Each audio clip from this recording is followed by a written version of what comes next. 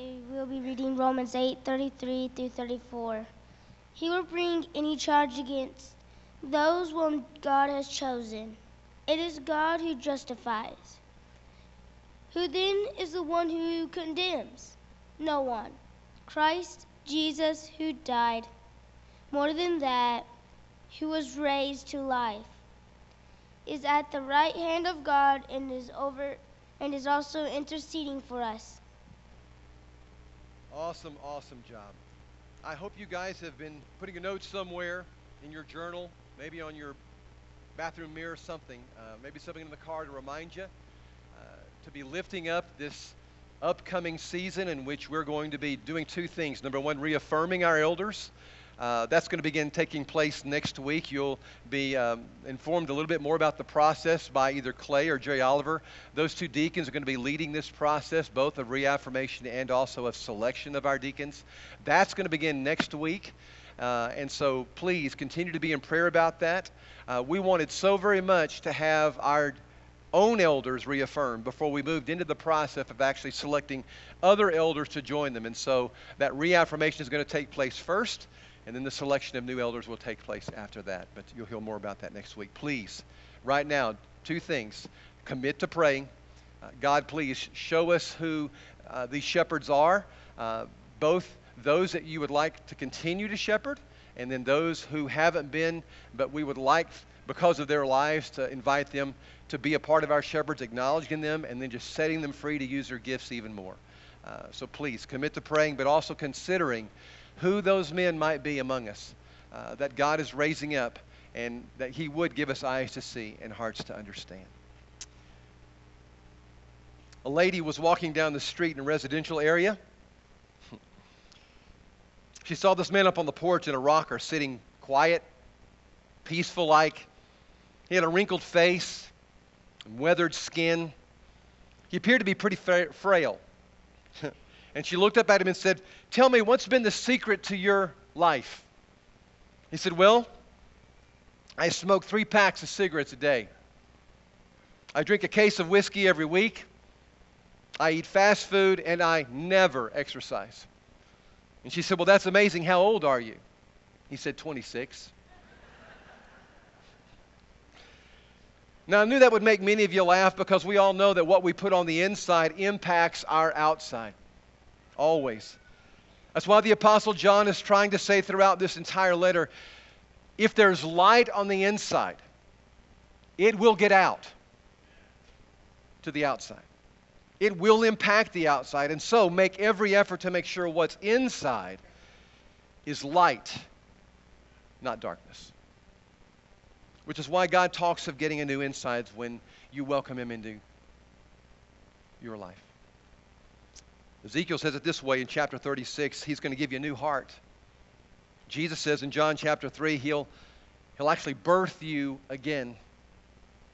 Paul says in Romans chapter 6, in one word, it's resurrection. Where we were once dead inside, God's going to breathe new life into us, and our bodies will not stay dead. They come alive. I'd like to add one more to that. It's an illustration that came from a woman who was asked by a coworker, "What's it like to be a Christian?" And I don't know if it was the fall of the year, but here's how she replied. "It's kind of like being a pumpkin. God picks you up from the patch, brings you in, washes all the dirt off of you. Then He opens you up, scoops out all that yucky stuff inside. All the doubt, all the hate, all the greed and the like. And then He carves you a new smiling face, and He puts His light inside of you to shine for all the world to see."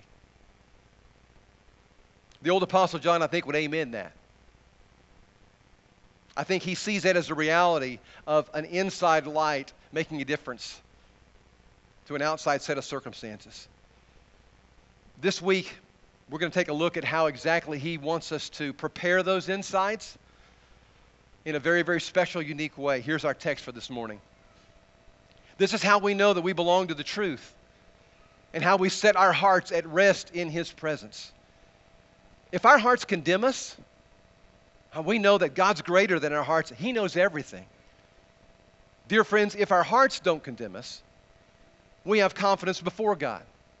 and receive from him anything we ask because he keeps his commands, because we keep his commands and do what pleases him. See, Justin, you did a much better job than I did.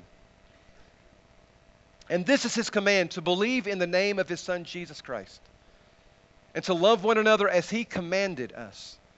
Now, the one who keeps God's commands lives in him, and he in them. And this is how we know that he lives in us. We know it by the Spirit he gave us. Let's pray, church. Father, thanks. Thanks for coming to find us and pulling us out of the mess that we were in, so many of us, washing it off through the blood of your Son, Jesus Christ, scooping out that yucky stuff inside, continuing to do that, continuing to fill us with your Spirit, to put a light in us that just can't help but get out. We want that so much for our lives. We want to believe that the pumpkin patch gospel is true. We want it to be true in our lives. We also know that that same thing is true for Faith Christian Academy. Please continue to bless that church as they gather to hear how they can be lights in a dark world, how you can truly change the insides of our beliefs so that our outside behaviors are radically different. Father, we realize it's a tragedy when that doesn't happen, and you're trying to correct some of that disconnect in our lives. Please help us in Faith Christian to do that, and especially in the area where we've allowed differences over the years between us to be stronger than the things that we have in common. This incredible Savior, this incredible light, this incredible gospel, the incredible commission to go and take it to the world. Father, help us to unite around those things along with other disciples here in our community and truly be the light we can be as a church.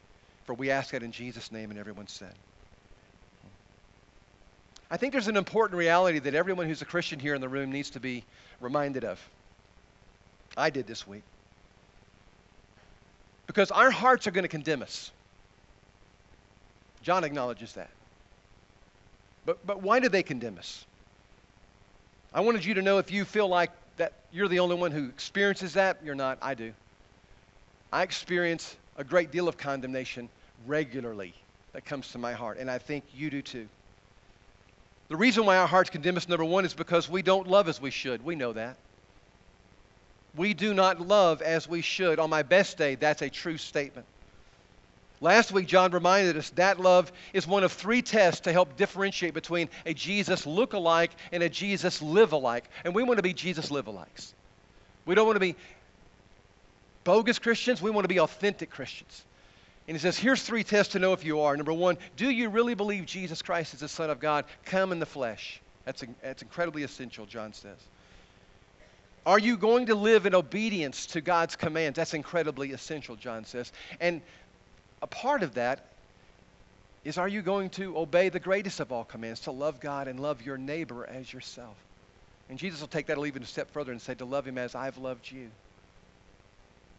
John says we can know that we have passed from death to life when we love our mates with a love that's out of this world. He says, I want you to know, you can know, you've passed from death to life when you love that obnoxious boss of yours with a love that's out of this world. When you love that next door neighbor of yours with a love that's out of this world, even though he's kind of about as cold as a vulture, but you still love him anyways. Jesus' love in you is bigger than his obnoxiousness and their coldness and their stubbornness. And I want you to know, my love is grown since I became a Christian at the age of 11 years old, but it's not anywhere where it needs to be. Because much of my loving is still because of loving, as we talked about last week. It's not in spite of loving, like we talked about this morning around that table that we call the Lord's Supper. Those people who were crying out for Jesus' death, Jesus loved in spite of their lies, in spite of their mob mentality and anger. He got on a cross and he died for every single one of them and for you. That's an in spite of kind of love, not a because of kind of love. I still struggle with my flesh, loving only if there's a prospect of a decent return here. I think some of you do too. I think maybe most of us do. We don't want to ever make a bad love investment, do we? Too many of those have come back to haunt us. Maybe you heard about the couple who met online at a computer dating service. He wrote, I don't care about looks. I just want a woman with intelligence. She said, I don't care about money. I just want a man with character. And so the agency put them both together because they had one thing in common. They're compulsive liars. The truth is, all of us want to be careful with our love bets, our love investments. We'd like to make sure that we're going to get return on that investment, or we're just not going to risk it. But the Spirit says, I can help you do better than that. I don't know if you followed through last week what I asked you to practice. I asked you to pull that card out, that visitor's card there right on the back of that, a place or a person that you would normally love, would normally reach out to. But this week you were going to pray about it and see if the Spirit would open up an opportunity for you to be able to do that. And you were just going to love in spite of the difficulty of that person or circumstances. Well, I tried to practice what I preached. I've been slammed by a person. The specifics of that don't matter because you've been slammed by people. But Jesus helped me to be at least courteous to that person this week. And without His help, I assure you I couldn't have pulled that off. Many days I don't bother with trying. And maybe you don't either. It's because our love is still immature and needs to grow and deepen and widen as we filter it through the cross of Jesus Christ. What Jesus say in His Sermon on the Mount in Matthew chapter 5, if you love only those who love you, what good's that? Even scoundrels do that much. If you're friendly only to your friends, how are you different from anybody else? Even heathen do that. But you are to be perfect, even as your Father in heaven is perfect. Well, I'm not. I'm just not. I want to be. I see evidence of growth, but I am nowhere close to being perfected in the love that I know that Jesus is calling me to. And sometimes my second-class love leads to some first-class condemnation. How about you? But there's a deeper problem. Not only do we not love as we ought, we're not sure God loves us. We're really not. I've never talked about loving God so much, I think, in my entire life, because I've never preached through the letter of 1 John. And he talks about it almost on every page. And if you read ahead, we're not done yet.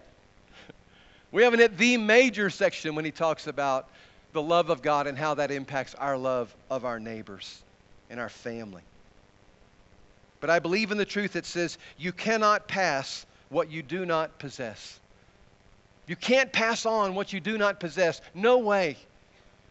You can't dispense love when your love tank is empty. But here's what God's trying to come to all of us and say. Listen, the one who is love, God, would love to fill your love tank.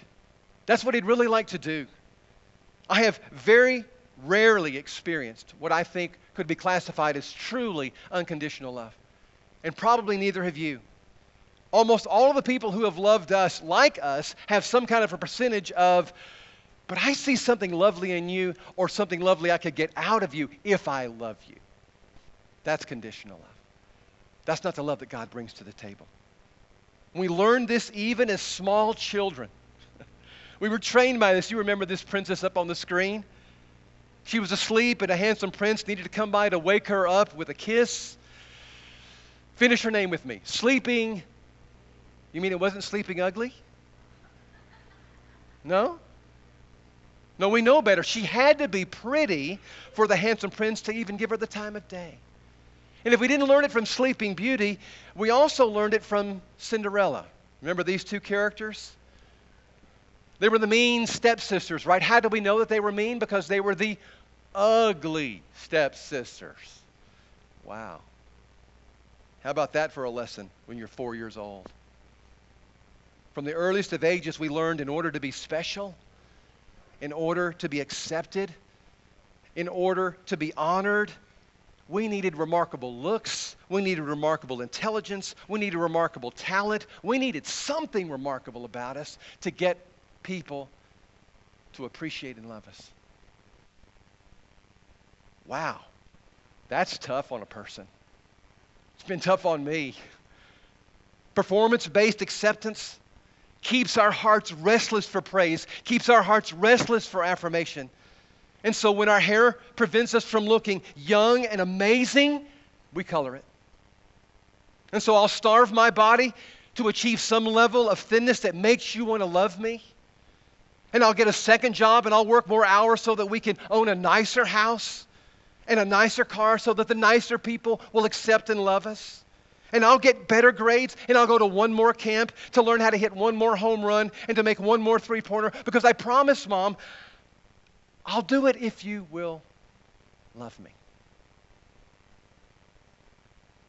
And we'll go even as far as to enable you to death if need be. Bankrolling your destructive lifestyle so that you will say, I love you, Mom. I love you, Dad. I don't know what I could do without you. And performance-based love can be the worst. You know where? In the halls and the walls of religion. And by religion, I mean a man-based attempt to appease some deity by doing what the religion says you've got to do to appease him. And the religion that I speak of is a religion that's constantly keeping that heart on the edge of condemnation. Always, always questioning. Have you done enough for your deity lately? You need to be careful with that because you don't want to make this deity mad. Religion will always provide plenty of folks to say, you know what, your expression of beliefs of our deity isn't like we think it should be. And therefore you're in danger, maybe eternally in danger. Well, here's the truth about self-condemnation. I'm pretty good at that myself. You can't send me a letter or an email that's going to beat me up any more than I beat up my own self. Can't. Because I send plenty to myself, trust me. And those that I don't send to myself, Satan makes sure they get sent. Or my heart makes sure. I don't know where they all come from, but they come. I know I'm flawed. I know I'm limited in understanding. I know my communication skills aren't the best. I know I don't love as I should. I know that. But like many of you, in many a day, it's hard for me to go, okay, knowing what I know about myself, how in the world could God say He delights in me? Disgusted with me, maybe. But delights in me? No way. No, that's not what the book says. He delights in you. Delights in you. Smiles at me? Yes. I could go with scowl, but I'm not sure I could go with smile. Nobody does. You put a smile on His face every morning. His mercies are brand new every single day. Don't ever forget that. Wow, that's hard for me to hear. Especially in this performance-based world that we live in. I'm so glad I don't serve a performance-based God. Amen? Even though I'm trying, it still wears me out someday because my default is perform. I'm wondering this morning if our greatest spiritual struggle is not shamelessly excusing ourselves, but needlessly accusing ourselves. I wonder if our hearts condemn us when in God's eyes He actually sees something to celebrate, not to condemn. Here's what the Scripture says. Even if our hearts condemn us, God's greater than our hearts, and He knows everything. He knows everything. My feelings will never counter. My thoughts will never counter my anxious heart. But God's truth will. And what He knows about me and what He's trying His best to try and communicate to me, that'll counter it if I will listen. That's why Jesus says all throughout the Gospels, he who has ears to hear, please, I've got some great news. Listen to this. That's why John's trying to say, you're going to have to set your hearts on this. You've got to do something. The truth is here. The reality of it's here. But you've got to set your hearts on this truth. And sometimes that means, as Paul says in 1 Corinthians 10:5, you're going to have to take those condemning thoughts captive. Man, I'm learning what that means in maybe a more specific way here lately. We've got a new cat. Name's Buddy. He's a Siamese cat. And we've had a couple, and this one he's amazing. But he's a teenager. We got him as a kitten, but he's turned into a teenager before we know it. Doesn't that happen, parents? I saw that with 2 humans in my life, but now I'm seeing it with another cat in my life. And I mean, when they turn into that teenager, they know everything, and they're into everything.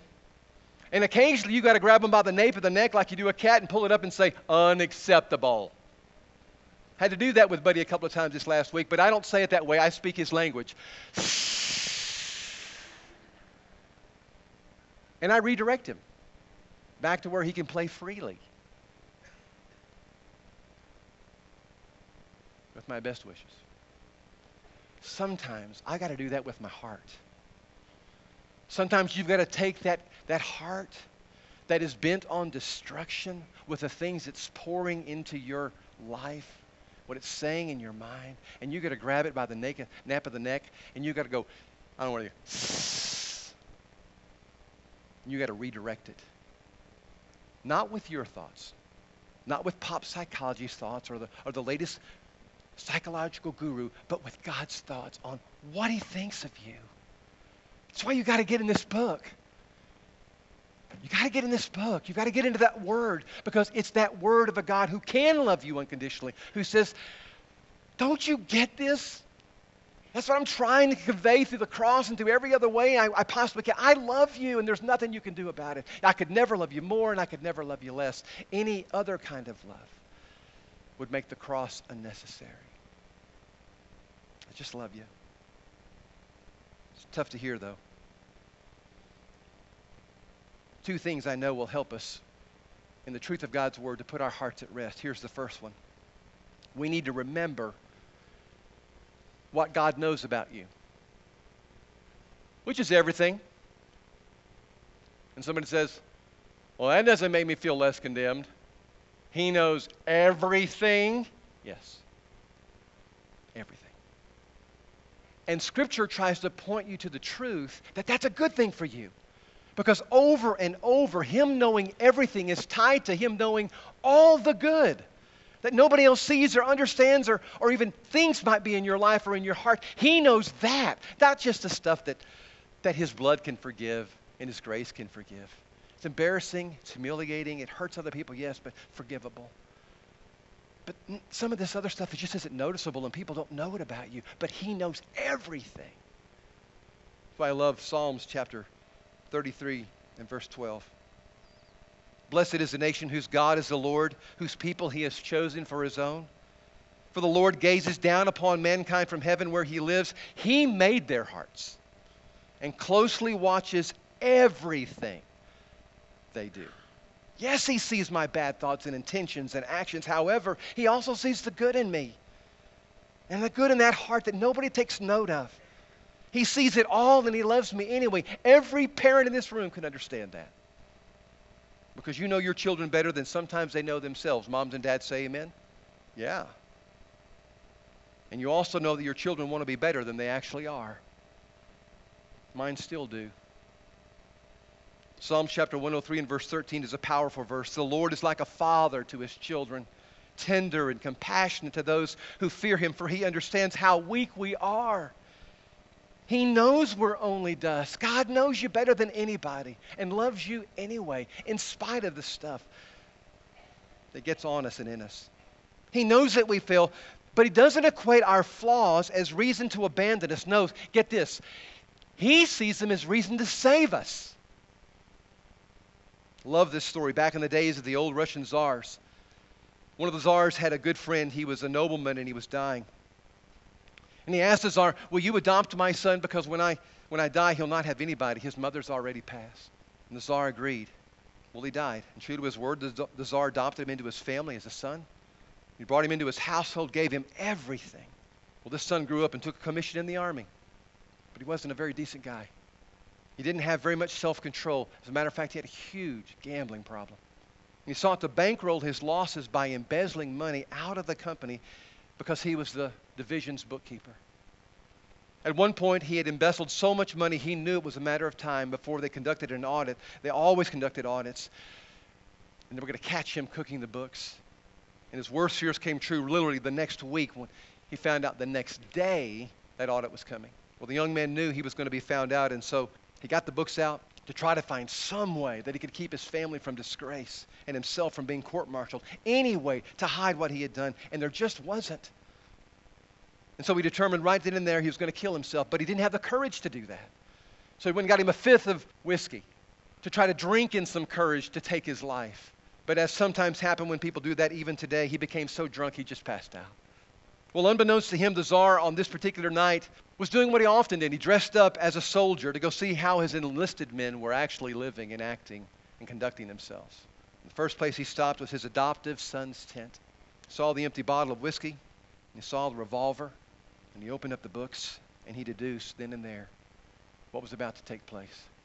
He sat down quickly, wrote a note, and sealed it with his Tsar's seal, and quietly left. And the next morning when the young man woke up and looked down, there was a note that said, I, the Tsar, will make good the debts owed in this ledger. And immediately the young man knew that the Tsar had come and seen everything, knew everything. And yet in spite of what he saw, still loved him. And I love that story. The old Apostle John would love that story.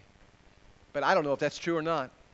The one that John tells is absolutely true. That Jesus Christ, God, came in the flesh and lived in that skin for 33 years. And he knows more about your heart than you know about your own heart. And John writes in his gospel that when he could have come to condemn us, he came instead to save us. I know you know the most famous verse in all the Bible. John 3:16, for God so loved the world that he gave his only begotten Son, that whoever would believe in him wouldn't perish, but have everlasting life. We almost all of us could quote that verse. But man, the verse right behind it that explains the meaning behind it is equally as powerful. God did not send his Son into the world to condemn the world, but to save the world through him. Whoever believes in him is not condemned. Now you have that on high authority. Those of you who have placed your life in the hands of Jesus Christ and God the Father and the Spirit, you are not condemned. Could have had all the basis, all the credentials here to come into this world and condemn you, but he didn't. He came to save you. Paul says it this way. There is therefore now no condemnation for those who are in Christ Jesus, because through Christ Jesus, the law of the Spirit who gives life has set you free. Man, some of you needed to have the nape of your neck grabbed this morning and for God to say right into your face, "Sss." Now, if the Spirit's trying to convict you to turn your life on a 180 and get out of some stuff that you don't need to be in, then you listen to him. But if that heart's trying to condemn you and that Satan's trying to condemn you, saying, it's not worth the effort because that ended a long time ago, brud, then you needed to be redirected this morning and hear the truth. There's therefore now no condemnation for those who are in Christ Jesus. For the law of the Spirit of life in Christ has set you free from the law of sin and death. No more performance-based stuff. God loves you, period. I know your heart and mind are going to be filled with condemning thoughts on occasion. I know your actions are going to fall short of God's law and character, but you've got to decide. I have to decide. John's saying it this morning, that I've got to value the credibility of his word over my thoughts and over anybody else's thoughts. And I have to set my mind on that. That's my job, by looking at myself through the lens of a cross. And here's what I hope you leave here by knowing. We can do that. We can set our hearts on what God thinks of us instead of sometimes what I think of myself. By number one, remembering God knows everything. By number two, remembering where God is. Okay, if you've fallen asleep, wake up for a minute. When God sees you, he does not want to move on. He wants to move in. See, John was there that night when Jesus was talking about a betrayal that was coming and a cross that was coming and him leaving. And in the midst of that meal, in the midst of that conversation, he says in John 14, anybody who loves me will obey my teaching, and my Father will love them, and we will come to them and make our home with them. Well, that left John scratching his head. You're talking about leaving. What do you mean? Leaving, coming to make your home with me. Didn't get that. And they didn't until the day of Pentecost, when the Spirit came and made his home with them. And John finishes our text this morning in 1 John 3 and verse 24. This is how we know he lives in us.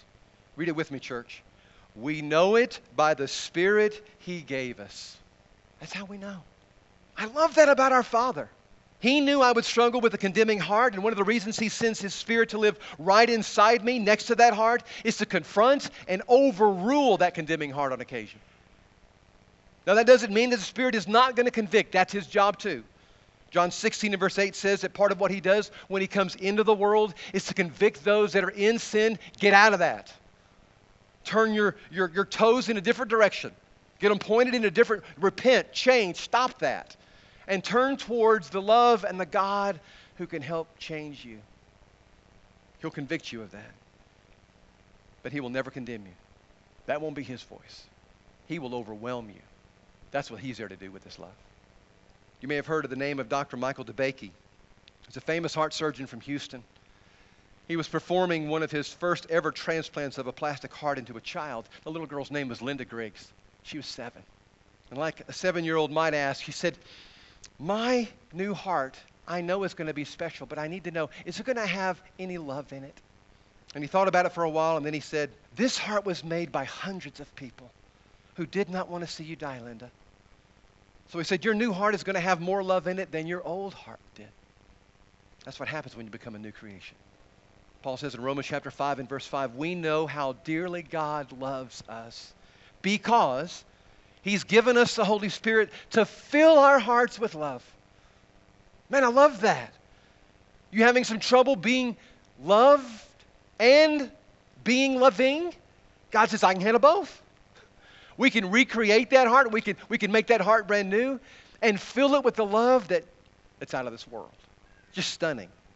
Now, none of us will love perfectly until we finally get our resurrection bodies. And I can't wait. I don't know about you, but I want to be in a body that when I go to open my mouth, it's full of grace and encouragement, not some of the things that comes out of my mouth. I can't wait to be in a body with a heart that just has intentions for blessing and mercy and caring and selflessness. I want to have a body that's like that, but I'm not there yet. So I know there's going to be some conviction, and I know there's going to come some condemnation, but not from the Spirit, not from God. God says, I want to help you live loved. That's why I put that Spirit inside you, to do what you can't do. I shared with you a few months ago, my dad has gone through the process of remarrying, and he's picked a dandy. Jane's been here a couple of times, and some of you have met her. She's an absolute jewel. And they've decided they're going to live in Jane's house in New Braunfels, and that's great. But Dad has 30 years of memories in life that he's got a home there in Cibolo, Texas, and she's got her home of 30 years plus years of memory in life. And you know what? All the memories don't fit in the same house. It's a lot of memories. And so they're having to figure out what stays and what goes. And I want you to know this wise son is staying out of that conversation. But recently my father was going through the closets in our house, and he brought me a couple of things that he thought I might like. Didn't even know I had this. I think it was willed to me early. It's a book of buffalo head nickels. Those are bad to the bone. I don't know what they're worth, but they're cool.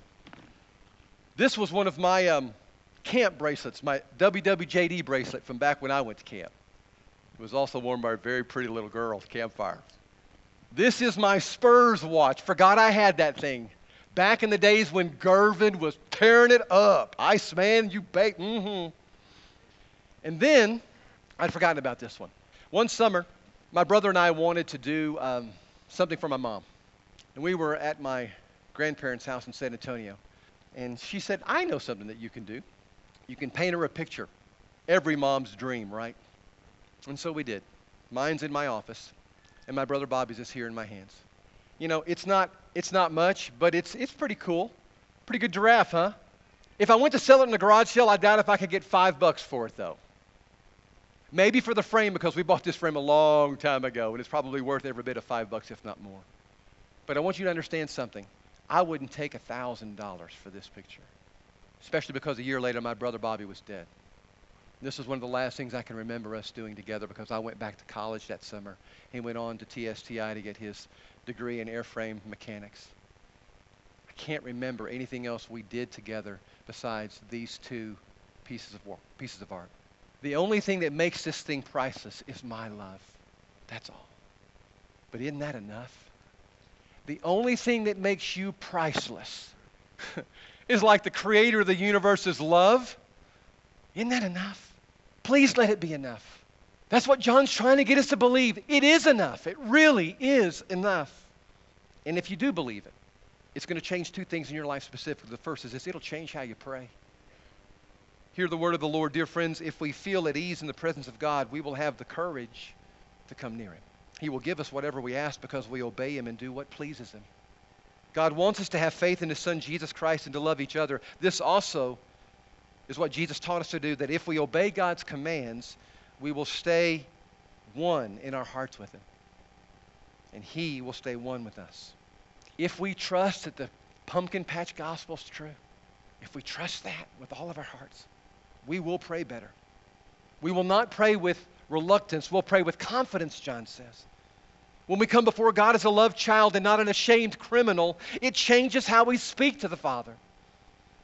So the word confidence is used again in Hebrews chapter 4 and verse 16, where it says, "Let us draw near the throne of grace with confidence so that we can receive mercy and grace to help us in time of need."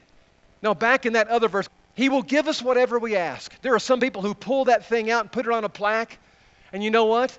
When their sister was dying of leukemia, they prayed that. "You said that you would give me whatever I ask. I have as much faith as I possibly can have. Please heal my sister." And He did. My dad was about to lose his job, and it meant we were going to have to leave our neighborhood, and we didn't know what else was going to happen. And I begged you, "Please, you said you'd give me whatever I asked for," and you didn't. And some of those folks have left the church and have never come back because they were taught false doctrine. They didn't spend their own time in the Word knowing that that was read into context. That said, if you want to do what pleases God, buddy, you ask Him anything. And He will do it. We don't understand how losing a job and losing a child isn't part of His plan. But He does. And what He's asking is don't trust how I answer your prayers. Trust my love. And then you ask me for anything. Trust and I will come and help you love. Now, if there's one prayer you want to pray, you know He will answer. You ask Him today, "Oh, please help me love my mama. She has become so difficult." He'll help you do that. "Please help me love my teenager. I mean, he thinks he knows everything and he's into everything. I just want to grab him by the nape of the neck and go, unacceptable. Please help me love." He will answer that prayer if prayed in faith that God will do that. But it's been abused so much in the past. So many people have been angry at God and let down by God because of a propagation of a lie. That if I ask God in enough faith, I'll receive anything I ask for. That's not the context, not just of a scripture. That's not the context of the story. You got to know the story and how those words fit the story, not just even the context. If we welcome the love of God in our lives and trust that love, we will pray better, but number two, we'll also obey better. Because I won't be obeying out of a sense of I got to perform well or else. I won't be obeying out of a sense of obligation. I'll be obeying out of a sense of thankfulness and gratefulness, and that changes everything. Oh my goodness, it's so fun to have my girls be more mature and love to do things that I ask them to do instead of, "Okay, this messes up my agenda, my plans." "Yeah, Dad, love to do that. Glad I could help." When you trust the love of God, it changes you. Galatians 5 and verse 6 says this, "For in Christ neither our most conscientious religion nor disregard of religion amounts to anything. But what matters is something far more interior, faith expressed in love." Faith expressed in love. There it is. Don't let anybody add to that, okay? And there will be plenty of people, especially if you hang around us long enough, who will want to add to that and say, but you got to have this. Read Galatians. This love of Christ comes into your heart and you give Him your heart. Listen, you take aim at two things: faith in that love and the expression of that love to other people. Love God, love your neighbor. You'll be on mission. And it will help you live life to the full. We didn't just come up with that because we thought that was cute out there. That's exactly what John's saying.